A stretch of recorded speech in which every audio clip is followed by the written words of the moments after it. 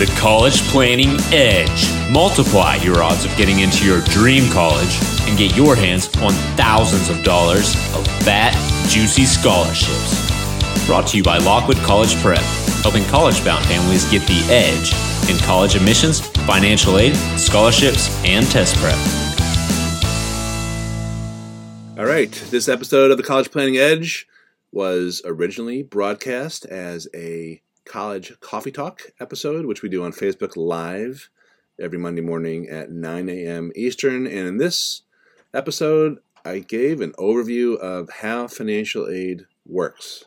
Just a quick basics, the fundamentals of need-based aid, merit-based aid, and what to do if you're a high-income business owner and you can't qualify for need-based aid. I talked a little bit about some unique strategies that you probably have not heard from your accountant or financial advisor. So sit back and enjoy this episode of College Coffee Talk and the College Planning Edge. Good morning. Welcome to another edition of College Coffee Talk. I'm Andy Lockwood. Pearl Lockwood is on special assignment en route to sunnier weather in Orlando, Florida, with two of our college kids on break. Rumor has it, she will not be the day after speaker at CPAP, whatever it's called.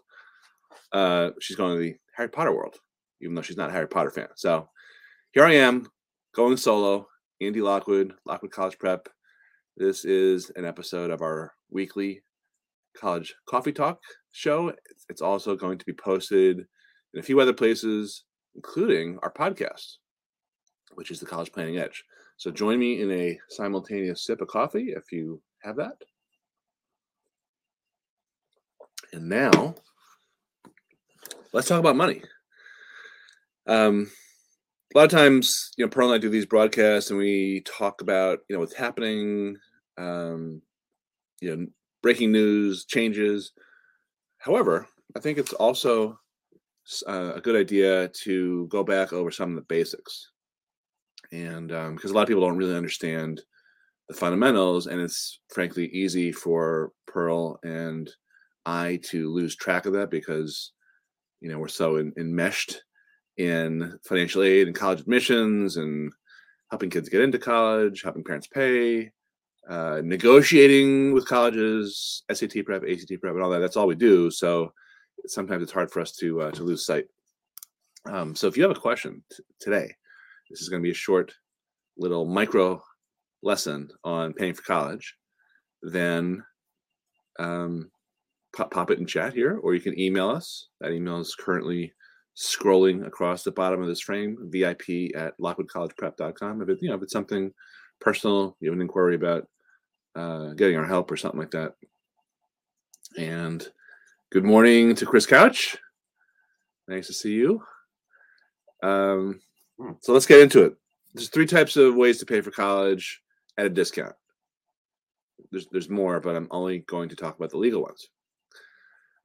There is the need-based system. There's the merit-based system. And then there are tax advantage ways to pay for college, typically for high-income business owners. I'm not a CPA. I know enough about that to be dangerous. I'll talk about that briefly after I address the first two. So need-based aid, merit-based aid, and paying with tax strategies or tax scholarships, as my personal CPA and college funding expert, Rick Darvis, CPA, coined the term decades ago.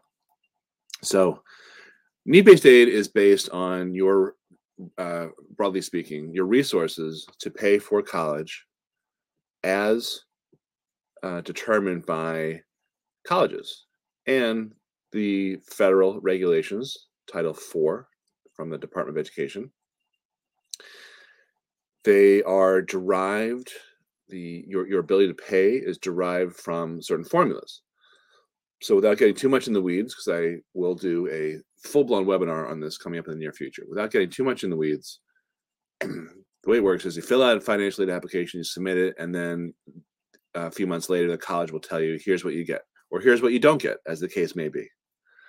So in terms of here's what you get, they will review every college in the country takes one particular form called the FAFSA, Free Application for Federal Student Aid. I learned recently that that technology that it's based on the website is from 45 years ago, which explains why it goes in and out and it's not available, probably 70% of the time that Pearl, who handles all those forms in our office, tries to submit forms on the FAFSA. So that's neither here nor there. That's just a little fun sidebar on the fact that when you're dealing with a government agency, it may not always be the most efficient way to get money. Every college takes the FAFSA. It's about 108 questions. It's going to be scaled back supposedly next year to roughly a third of that. Although that may be pushed back another year. That's the current debate. Should we implement all these changes next year? And it asks basic questions about your income, your savings, information about your kids' income, your kids' savings. Relatively straightforward on its face. However, people like to make a ton of mistakes on the FAFSA. Sometimes they're sort of silly ones, seemingly harmless, like mixing up your social security number with your kids or vice versa, or transposing dates of birth or socials, things like that. Other times, they are a lot more serious in that you will sabotage your own eligibility, for example, by disclosing things that the actual rules tell you not to disclose. So a big one, if you care to write this down or make a note of it or go back and watch this later, one of the biggest is in the section that asks you about your investments on the FAFSA. It tells you what not to include. And so many parents ignore that because, the rules are not so obvious when you're doing one of these forms. And one of the big ones that people overshare is retirement accounts, your 401k, IRA. Every year we hear from dozens of parents who made those mistakes and ask us, can we correct them? You can correct them. That's a process that you do sort of after the fact. If you stumble across something like this on the internet, on YouTube or Facebook or wherever you're watching this, that should cue you to go ahead and resubmit the FAFSA, then notify the financial aid office. But that's one of the big mistakes that people make is not understanding what should be shared or disclosed and what should not be shared or disclosed on the FAFSA. So read those rules very, very carefully. Roughly 300 plus colleges require an additional form, not in lieu of, but in addition to the FAFSA, called the CSS profile. And that is much more complicated and lengthy than the FAFSA. So currently the FAFSA, as I record this in the last day of February 2022, is 100 plus questions. The profile can be 200 or even close to 300 questions, depending on which colleges you are applying to. Incidentally, here's another mistake that people make is not knowing that there are two processes. When you're getting ready to go to college, there's the process of your college applications, which I'll do another segment on at some point in the near future, that kids fill out, where they list their grades and their scores and their extracurriculars and all the other stuff, essays. But there's also the process of applying for money, which is a separate process with separate and distinct deadlines. So just in the last 2 weeks, we heard from two different people whose kids had already long since applied for college. And now in the end of January in one case, in the beginning of February in the other person's case, they were just turning to trying to get money for college. Unfortunately, for many colleges, the deadlines or the priority deadlines that they request are usually much earlier than January and February. Not all, but usually. So in these particular people's cases, their priority deadlines were November 15th and maybe December 1st. We still submitted the applications for them, but I'm not so sure that they're going to get a full and fair reading of their applications because that's what colleges say. Get it in before your priority deadline, and that's your best shot of getting money. All right. So back to the other form, the CSS profile. Some colleges, 300 plus colleges, require that in addition to the FAFSA, and you have to look at each one of the colleges on your potential list to see which colleges require this CSS profile, which is 200 to 300 questions, much more complicated. It's used mostly by colleges that have their own money to give out. They don't rely solely on federal funds, which is what the FAFSA, Free Applications for Federal Student Aid, is all about. All right. Just to go down a little bit more of a rabbit hole, a lot of people are divorced. 50-something% of families are divorced, apparently. So the CSS profile asks about the other parent, the non-custodial parent, meaning currently this means the parent that the child does not live with most of the time. FAFSA, on the other hand, does ask only about one parent, the custodial parent. So what has to be included varies with each application. The CSS profile, because it's more than twice as long as the FAFSA in most cases, it could ask for 10 times more information. So you need to know this long before your deadlines. And if you're going to do this yourself, you need to block out time, at least 1 or 2 weekends, to do a really good job, gather all the information you need, understand the questions, understand not only what's included, but what should be omitted. Because again, that's one of the main ways that people sabotage themselves, by over-including or over-disclosing stuff that shouldn't be disclosed. All right, so after the financial aid office reviews whichever applications it requires, and I just named the 2 most popular ones, but there are others depending on each school. So you're on your own to figure out what applications are required and when they're due. Right? So after the financial aid office reviews everything, then they will say, well, based on what we reviewed, here is what we can offer you. And here's the deal with that. It varies. A lot of parents are stunned when they get great offers from 2 or 3 colleges and less than great offers from 1 or 2 colleges that all reviewed the same data. How can this be? Well, the short answer is, number one, colleges have different budgets. They don't all have the same amount of money. Their endowments vary extremely widely. Number two, just because a college has a large endowment doesn't mean it's particularly generous at all.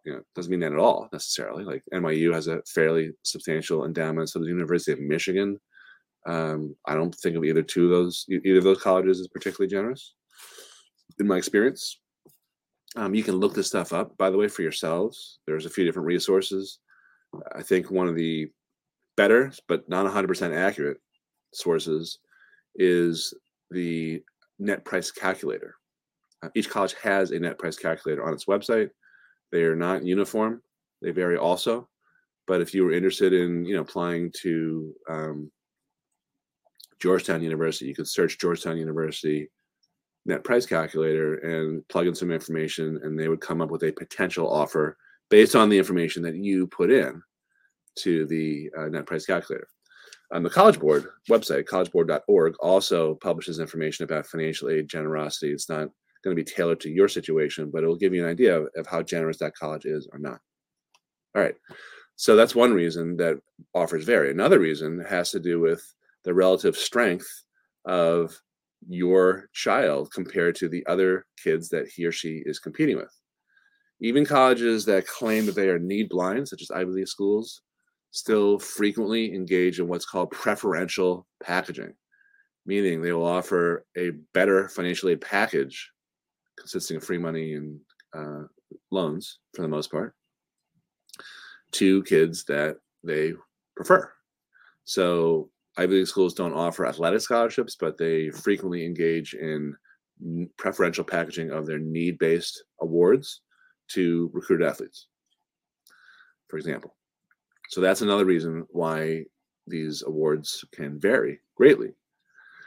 This happens a lot when around this time of year, or even a little bit earlier, kids start hearing back from schools, and they're breathlessly opening up their laptops. They're taking out their phone to of course film themselves as they open up their emails or log into the portals of the colleges with their decisions. And it's great when they start getting into schools, but usually those are the easier ones, the safety type schools first. And then when typical early decision for dream schools, those deadlines to hear back from colleges are usually like mid-December, sometimes beginning of December, but usually in the middle. Frequently they get in, they're psyched, they're crying, hugging, high-fiving, mom and dad, of course, who sometimes care more than the kids, tears of joy, etc. But a few days later, financial aid offer arrives, and that's a cold slap in the face. And sometimes that financial aid award is nowhere near as generous as the awards from the easier schools to get into. And it makes sense, because if you're applying to a college that you're lucky to get into, that you have to beg, borrow, and steal and scratch and claw your way to be admitted to, they're not necessarily going to roll out the red carpet the same way as a school where you're in the top 10 to 20% of the cohort that you're competing with. So that's another big reason. I call that Murphy's College Law. The school you want to get into the most offers you the least amount of money. And then it's up to you to try to negotiate the offer. So I'll talk to you very briefly about this if you want more information on that. I wrote a book called, look, I just coincidentally happen to have it here, this one. This is on Amazon. Jeff Bezos is holding a copy for you. How to negotiate the crappy financial aid and merit aid offer.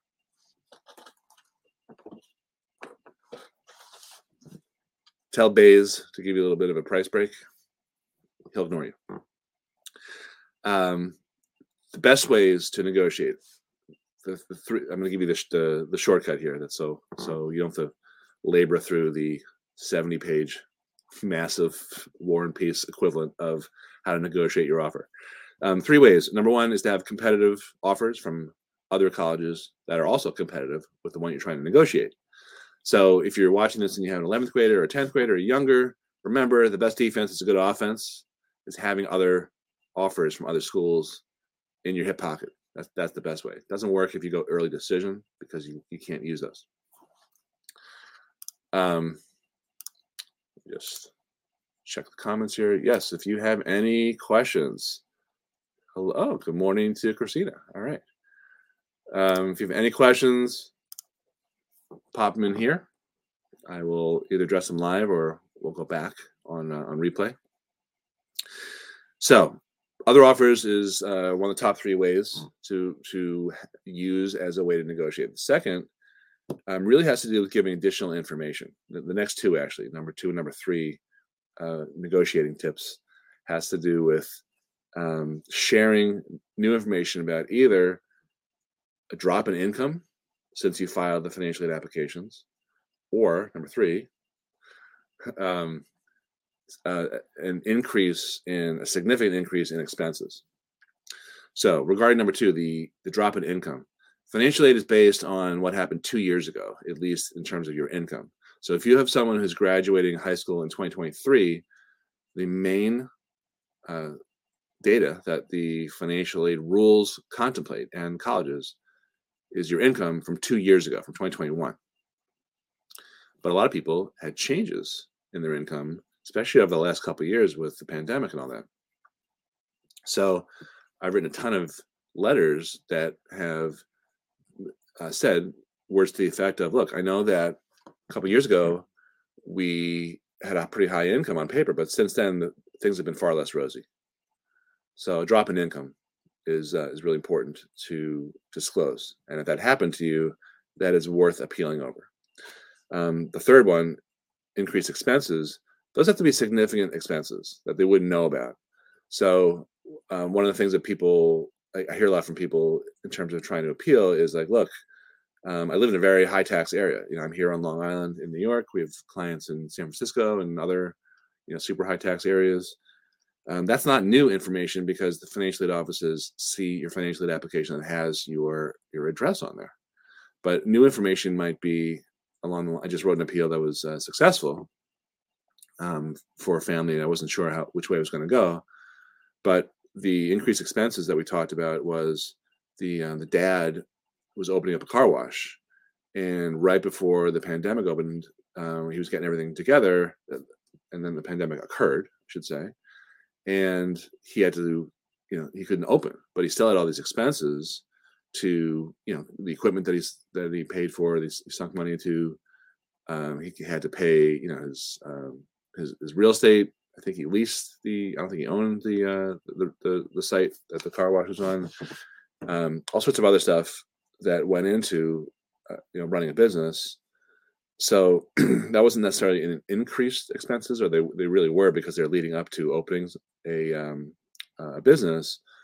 But he didn't have any revenue coming in because they were shut down to offset those expenses or even make a profit.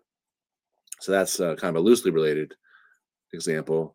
Another one could be, which is very common, could be you to take care of older relatives, and you help them out. But that's, again, it can't be just like I give them $500. It's got to be something a little bit more significant that bears on your ability to pay for college. Legal bills, getting divorced, shutting down a business, being sued. Those are significant expenses. So those are basically the three areas that I think can help mount a successful appeal. Offer some competitor colleges that you should actually show to the school that you're trying to go after to get more money from, and then drop in income and increase expenses. All right, so that's all I want to talk about really quick for need-based aid. And again, pop any questions in here if you want to hear those. If you want to get those answered, and if you're listening to this on replay or on our podcast or something like that, you can email us directly. The email is vip@lockwoodcollegeprep.com, and I may answer it on a future episode of College Coffee Talk. Who knows? Wouldn't that be nice? You'd have that going for you, which is nice. All right. Merit-based aid. Best thing I can tell you about merit-based aid is that generally it's easier to get from private colleges where you are at the top of the heap, in that top 10 to 20% of the other kids, of the group of kids that you're competing with. Some out-of-state universities give merit aid frequently, such as the University of Delaware, University of Vermont, UMass in the Northeast. I don't see a lot of California schools or West Coast schools doing that, other than Arizona, which I guess is not really a coast. But generally the private schools. So if you don't qualify for need-based aid, and a lot of our clients don't, it's actually not such a big deal, because there's more merit-based aid out there for the taking than there's need-based aid. That's been a shift that occurred, I think in 2008, maybe. It's been a long time, and now in today's competitive environment, college, where there's more applications going in, colleges have less of a feel for, if they admit you, whether you're actually going to show up. So I think there's more negotiating and haggling in play, particularly for merit aid. That's been my early experience. It was pretty good last year with negotiating, and this year I think it's going to be okay. Colleges, by the way, had a great year despite the pandemic. They had a great year in terms of their endowment returns. The stock market was big, even though a lot of colleges don't invest their endowments in the stock market. They too made a ton of money. I remember reading an article a couple months ago for colleges, I think with $500 million and up in their endowments, had a average return of like 32%, something outstanding last year. It's amazing. So the money's there, folks. Don't be afraid to ask for more. And a lot of it's on the merit side. So understand that it's not over if you don't qualify for need-based aid by any stretch. All right, last thing I want to say before we wrap up here. So last call for questions, or if you just want to say hi in chat, I'd welcome that. The tax strategies for high-income business owners. So what that involves, in a nutshell, this is me as a non-CPA, is sheltering income. So there's different ways to do that. A lot of people think of, well, if I contribute to my retirement accounts, I'm going to lower my taxable income. Is that going to help me for financial aid? Or they assume that's going to help them. That's actually not one of the ways that helps you for financial aid, because that gets added back. But if you are a business owner, there might be ways to shelter income so that your savings is not necessarily coming from the colleges. It's coming from Uncle Sam, from the tax code, from the IRS. Like, who cares where it's coming from, right? Money is money. So in need-based aid, I'm just by way of contrast, money in your kids' names, savings accounts, penalizes you far more than if it were in your own names. And by the way, that's one of the mistakes that people make on the FAFSA, which I opened up with talking about today. So if you missed that, definitely watch the beginning. I talked about some of the biggest mistakes that people make. I think I named 3 or 4. So I'm adding to that. Another one is putting information that should be about the parents in the kids' names, the kid boxes on the FAFSA, so to speak, and vice versa.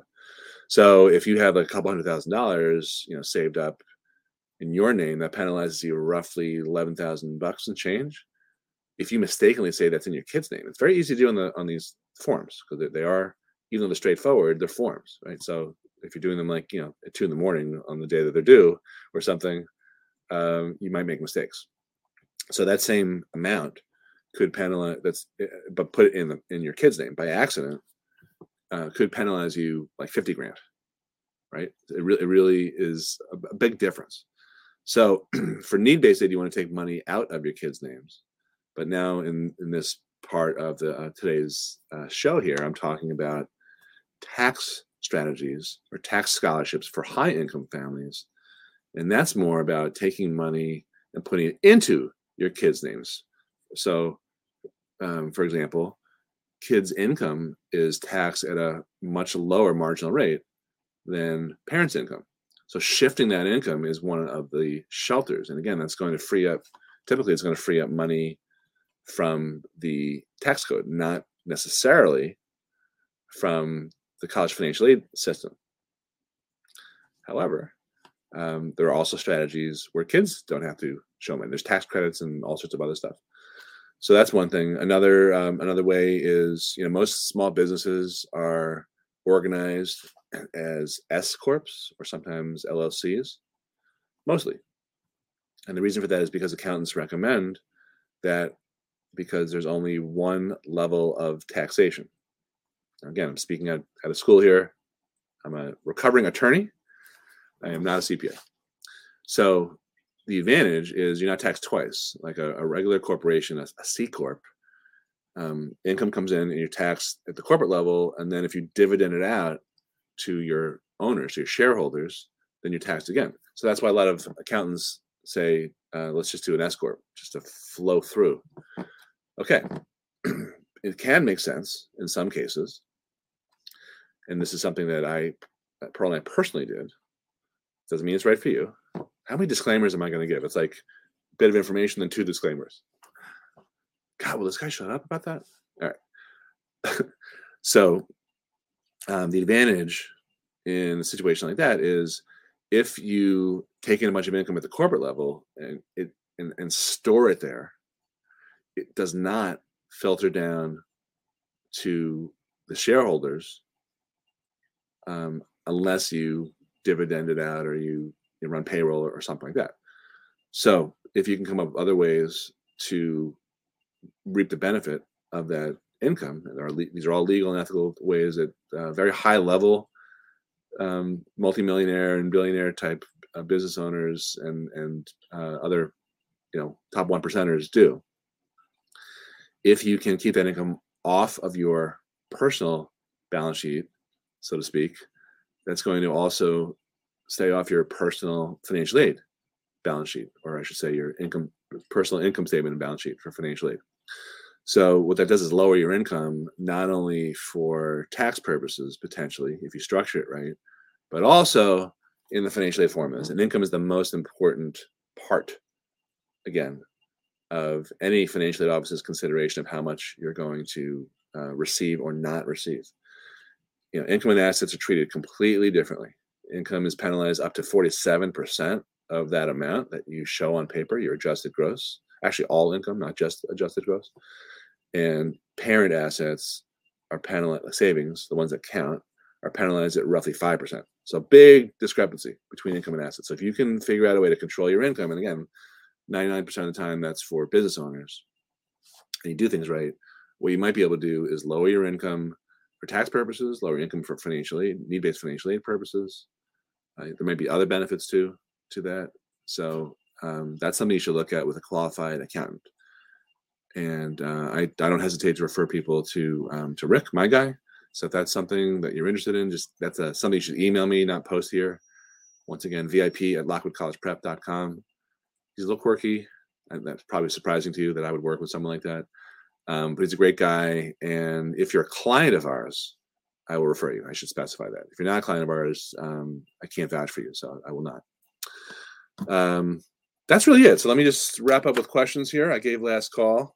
Let's see what's going on here. Christina Albano, thankfully COVID's impact seems to have resulted in some give on the merit aid for returning students, where grades may not have quite made this requirement. Phew. Right. Thank you for bringing that point up. Most merit aid, probably all merit aid scholarships from colleges require that you maintain a minimum GPA. Usually it's like 3.0, it could be 3.2. So if you don't have that, then you're in danger of losing your scholarship. But as Christine just pointed out, so this year, and probably this year only, colleges have been a little bit lenient, not completely, on waiving those requirements, particularly if you just missed hitting that 3.2 or that 3.0. So very good point and important. All right. That is going to do it for this episode of College Coffee Talk. Have a great week. Wherever you're listening to this, don't hesitate to reach out. Please share this. If you can give us a rating, a 6 on a scale of 1 to 5, something reasonable like that. I appreciate that also. And Pearl and I together will be back next week once she returns from her southern swing and she's all tan and I'm stuck here in the cold Northeast. But enough about me. This is about you. Have a great week, and we'll talk to you soon. Bye-bye. Thanks for listening to the College Planning Edge podcast. For more information about our Inner Circle group coaching membership, which is a great way to dip your toes in the water of the whole college planning morass, and get access to our double secret software, College Guru software, that helps you create a strategic list of colleges and identify fat, juicy merit aid and need-based aid opportunities, as well as some other benefits. Check out the Lockwood Inner Circle at lockwoodinnercircle.com and use the coupon code podcast for 50% off the first month's membership. Thanks for listening.